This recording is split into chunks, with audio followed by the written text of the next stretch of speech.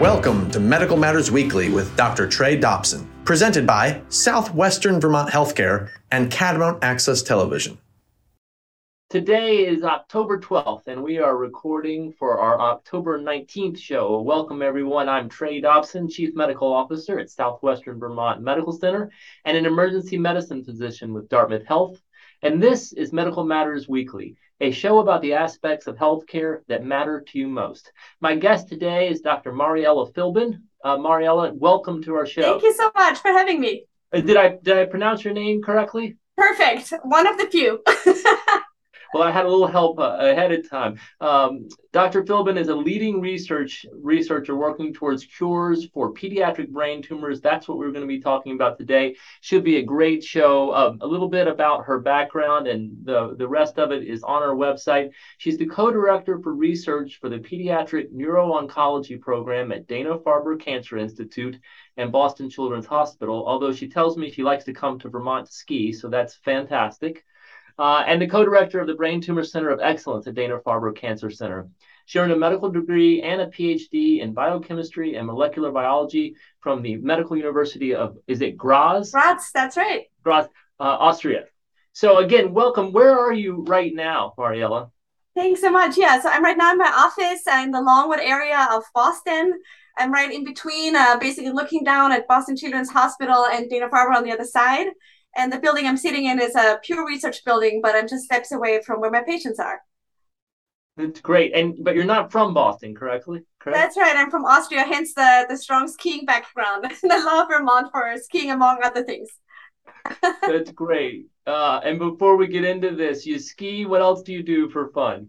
I'm an outdoorsy person in general. So, like to swim in the ocean, like to hike, like to ski. Whatever, brings me closer to nature so I can get some inspiration, also peace. That's really awesome. And I have a family with 2 little kids. So my husband and the kids and I, we are often found outdoors somewhere, chasing birds or fish.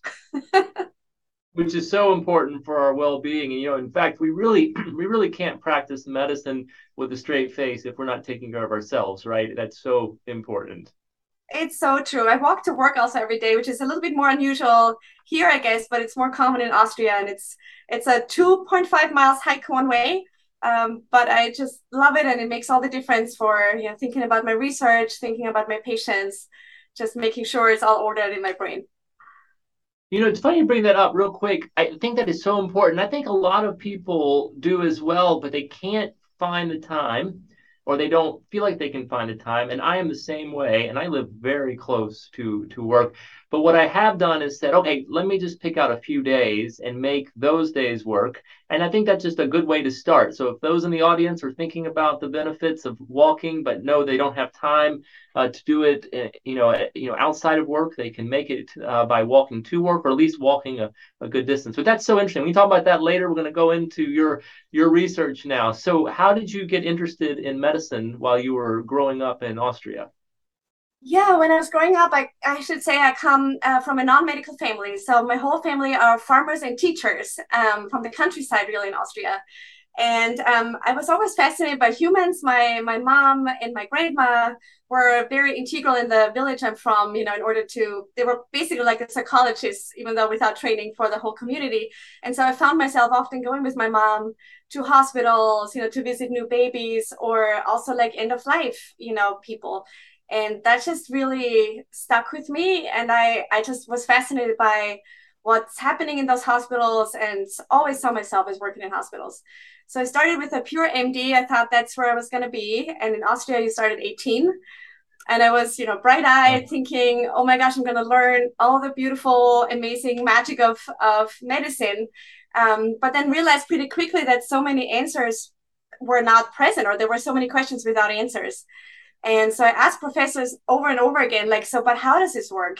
Or where does this come from? Or, how did you find this medicine even?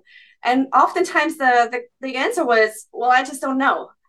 Until one professor said, I don't know, but how about you come to my lab and try to find out? And I thought, well, that's interesting. What's a lab even? Again, I didn't have that background at all in my family, or didn't know anybody. But that aspect or his approach was just fascinating to me. So I joined his lab, not knowing what I was going to get into, and just loved it. I loved how, there were questions we could ask, like big questions, small questions, how we could work on the answers, and then just the whole lab environment and how that then would translate into medicine then again. So coming full circle just really fascinated me, and yeah, has never left me since then. It is only growing bigger as I've grown older. So for some of you in the audience, when I say pediatric neuro-oncology, let's just make sure we all are coming to this from the same background here. So pediatric, so kids, neuro, brain, oncology, cancer, and the study of cancer. So these are specifically cancers that involve the brain or the spine or nerves in general, and then focused in a pediatric population, which is going to be, quite different generally than the types of cancers that develop in adults, because they develop for different reasons, which of course Mariela can go into. But tell us, so you're interested in medicine there, you figure out what a lab is, but most people don't say, aha, I'm going to go into pediatric, and not only pediatric, I'm going to go into neuro-oncology. Yes, exactly. And it was all based on a little girl. I think that's many of how many of the stories start. I was a young medical student, again, going to the wards, and there was this little girl, I'll never forget her. And I learned she had a tumor called DIPG, or diffuse intrinsic pontine glioma. I knew nothing about this disease at the time, of course, and again, was still in this very almost like naive thinking of, oh, like medicine can cure everything.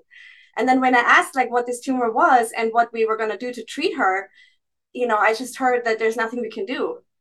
And I said, what do you mean there's nothing we can do? And that stuck with me so much. Thinking that we're, back then, that's 20 years ago now, but still, like in modern times, there's nothing we can do for a little girl. And that she was gonna die of this disease was just I just could not deal with that fact, and I couldn't accept it either. So I went back to the lab and to my professor back then and said, you know what, that's what I want to work on now. Like, that's impossible if we can't find a cure. We can fly to the moon. And actually, for a fact, Neil Armstrong's daughter, so the first man on the moon's daughter, died of DRPG, so that same tumor. Mm-hmm. And the treatment back then, when she was treated before he flew to the moon and when she passed away, and now is almost the same.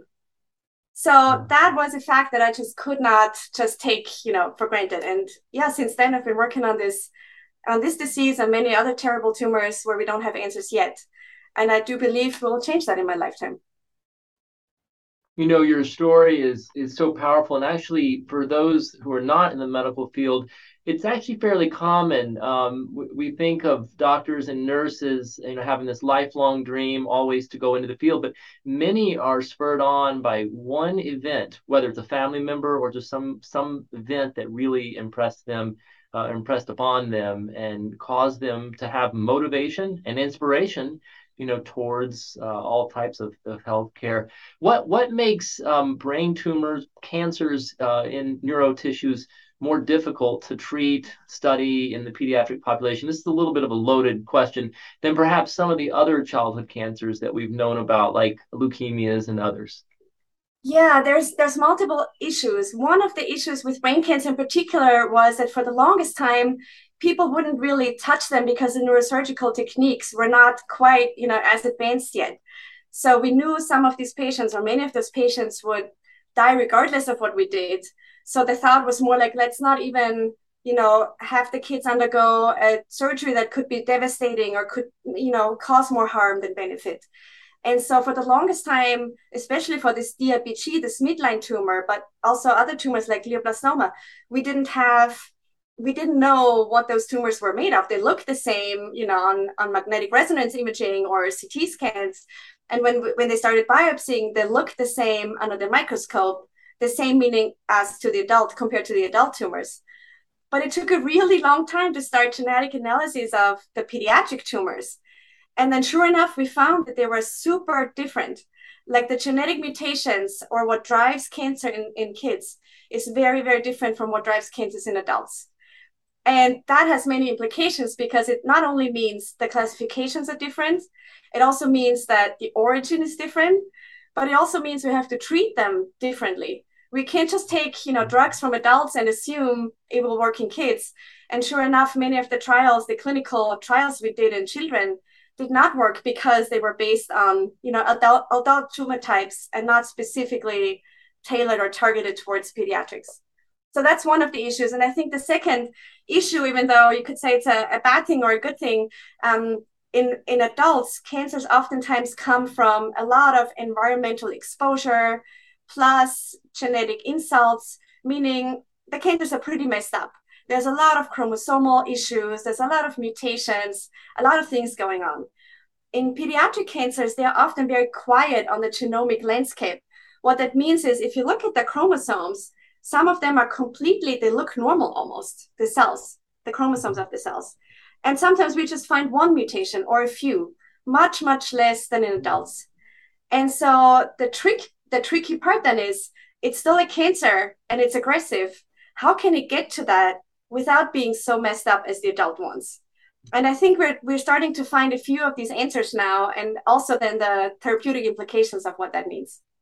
So talk to us some about your lab then. You've said that the pediatric oncology is studying some of the last frontier in pediatric cancer, and your lab is doing a lot of work. In fact, this is just a great example of why laboratory bench science is so important to understand a medical condition and then translate that eventually into treatment that works. But anyway, I don't want to cut you off, so tell us a little more about your lab. Yeah, so last frontier is actually a word or a phrase I want to pick up on. I'm saying last frontier sometimes because I feel like we haven't really made a dent in this disease in a really, really long time. That's what I really mean by that. In leukemias, which are the most common cancer in children, they were deadly many, many decades ago, but now, like through multiple clinical trials that also started at the Dana-Farber and other centers, we can treat our patients very well, like up to over 90%, depending on the leukemia type of patients will survive their leukemia. And so even though it was dreadful many, many decades ago, now it's getting better through the work of many, many people in the field. In brain tumors, that slope of progress just hasn't been as steep at all as we would like it. So that's what I mean by like the last frontier, and also in terms of complicated to treat or just resistant to anything we do, radiation, chemo. Brain tumors just are notoriously known for that. And I feel oftentimes if we could crack that stone, we will crack so many other stones along the way, because we will solve like a lot of these big issues all at once. So then I should go into the lab more probably.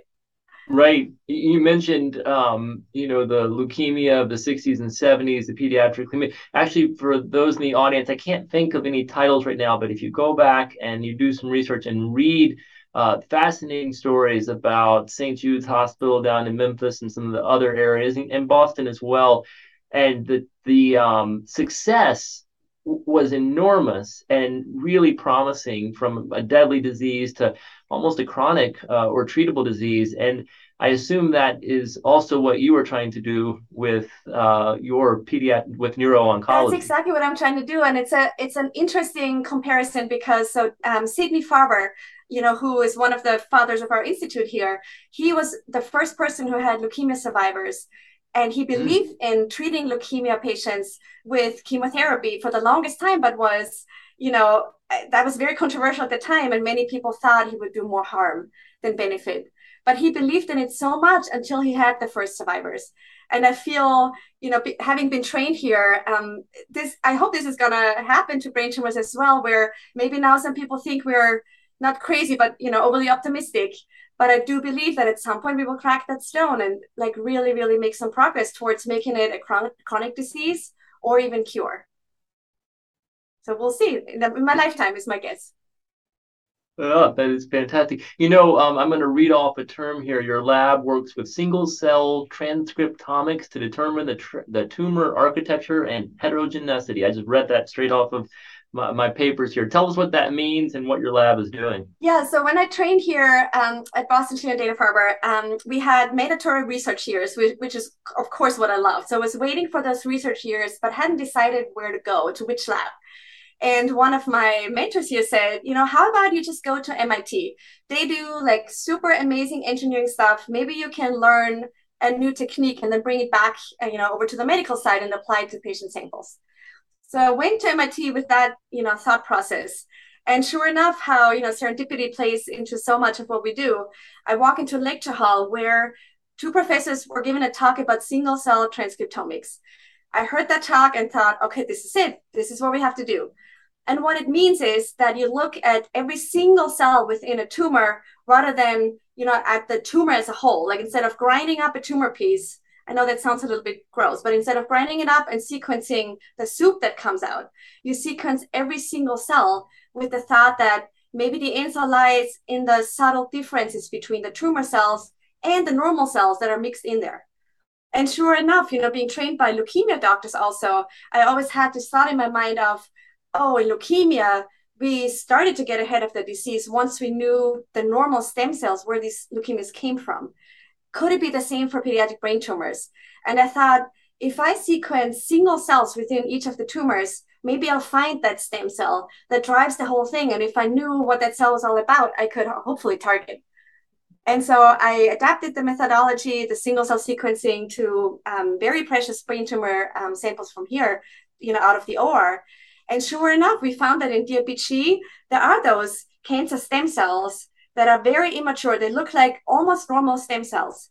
But then there's also cells, cancer cells, that seem to normalize almost to normal, as if there are bad guys in the tumor that are bad and divide and destroy. But about a third of those cells, have not a thought process, but think, oh, I was supposed to be a normal brain cell. How about I try to be that and kind of rehabilitate themselves in that way and stop dividing, and then just go on and mind their own business and don't destroy anyone anymore. And that happens without treatment. So this is from patients at diagnosis. No treatment yet. With the huge implication to me now, okay, if a few cells, a third, can figure out how to be not that bad, and figure out how to just mind their own business and stop destroying, can we push all the cells that way? And that way, can we make it into a chronic disease rather than having this thought of like, we have to kill every single cancer cells, but leave the normal cells, alone, which is probably very hard to do in a normal brain. Boy, that really goes against conventional thinking. We think of, first off, a cancer, a tumor, a collection of all cancer cells. We don't think of or at least, conventionally, that there are intermixed, non-cancerous cells or normal cells, as you mentioned. But it must be that communication between the normal cells and these immature cells that go on to replicate uncontrollably, and they're communicating through different neurotransmitters, which I'm sure is exactly what you're studying or something similar to that in your lab, and trying to figure out what communication gets those cancer cells to kind of almost revert back. Is that how you're thinking it? Exactly. That's exactly right. And indeed, those cancer cells, they're very tricky or, sneaky. They communicate with the normal cells around them, but almost hijack normal processes. So each time you're, activating a neuron, you're thinking or you're moving your arm, the cancer cells get a growth signal out of that. So they have learned to, move close to normal neurons, normal nerve cells, and get stimulated each time you think or move. And the same is true for like normal astrocytes, for normal oligodendrocytes, and for normal immune cells. So this huge new field of immuno-oncology has also not quite made it into brain tumors yet, even though the first papers are now starting to come out, where we're learning that actually the immune cells want to attack, but there's a few signals that prevent them from really killing the tumor cells. And now the thought is like, what can we do to block that, that don't eat me signal and let them go like, fully blown against the tumor cells. So a lot of possible applications, and the first ones are now moving into the clinic, which I'm really, really excited about. All this is so promising. On the flip, you do see sad situations. You see tough things, and you still see patients, correct? Yeah, correct. Yeah. How do you deal with that?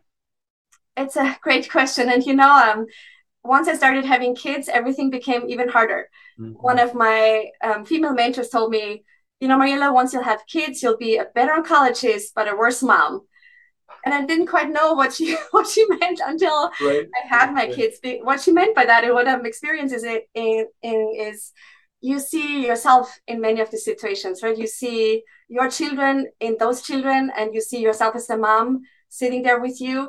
And it doesn't get easier at all over time. It gets only harder because, again, when, I think back to 20 years ago when I started in the field, I thought we already had all the answers 20 years later, which is now.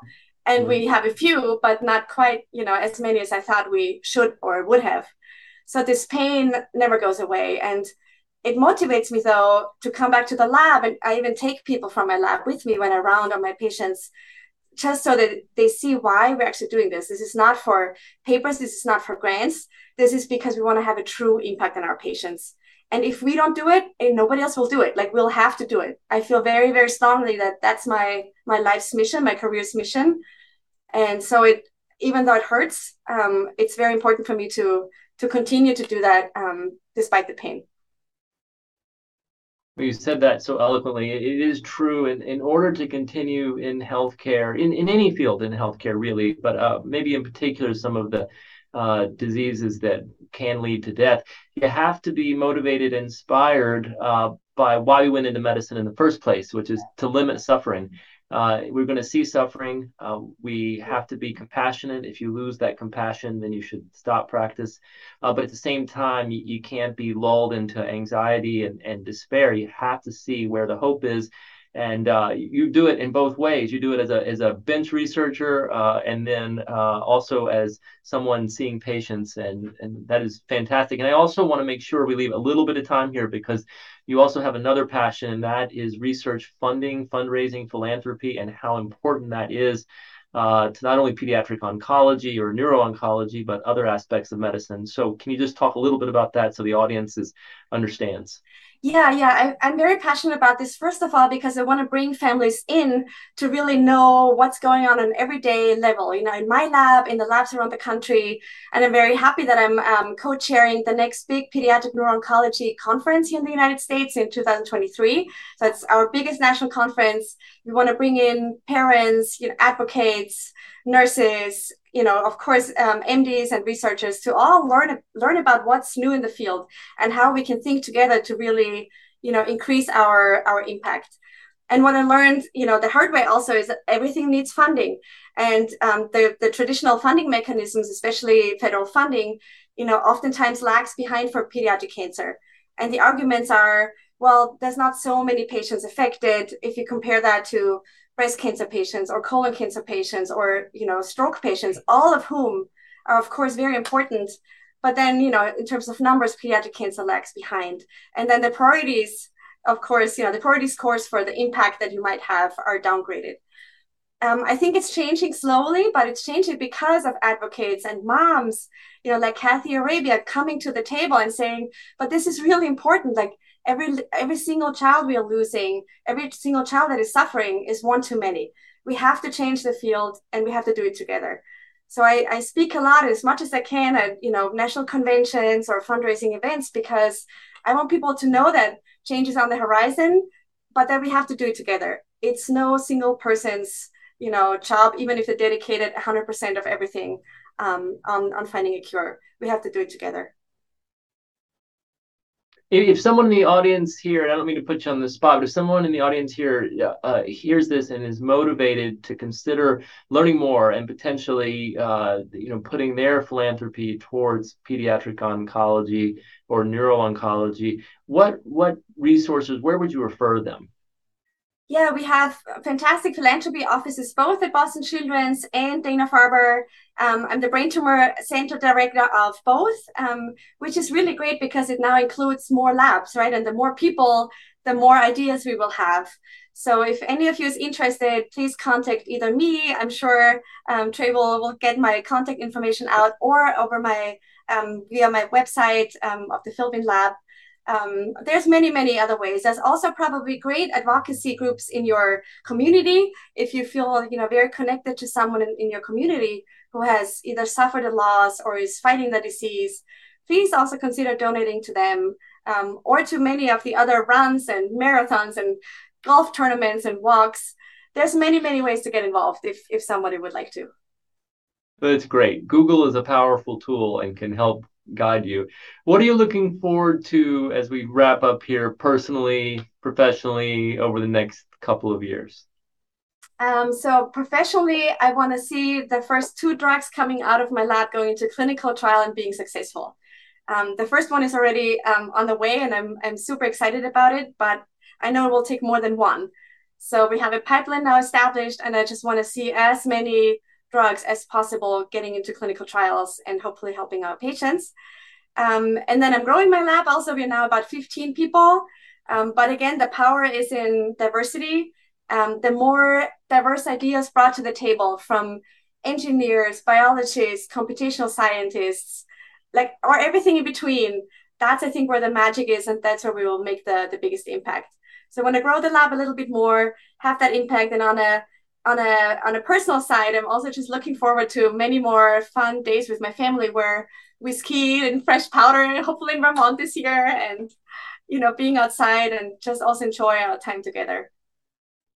That's Well, mainly. we're excited to have you and your family up in Vermont. So I look forward to meeting you in person. Thank you so much, Dr. Mariella Philbin, for joining us today on Medical Matters Weekly. Thank you very much. It was a pleasure. I'll also thank Mike Cutler from CAT TV, Ray Smith from Southwestern Vermont Healthcare, Ashley Jowett from Southwestern Vermont Healthcare, and a special thanks to Kathy Arabia from the AYJ Fund for helping make the connection with Dr. Philbin. I'm Trey Dobson. Go out and find joy in everything you do, even in the face of adversity, and we will see you again next week.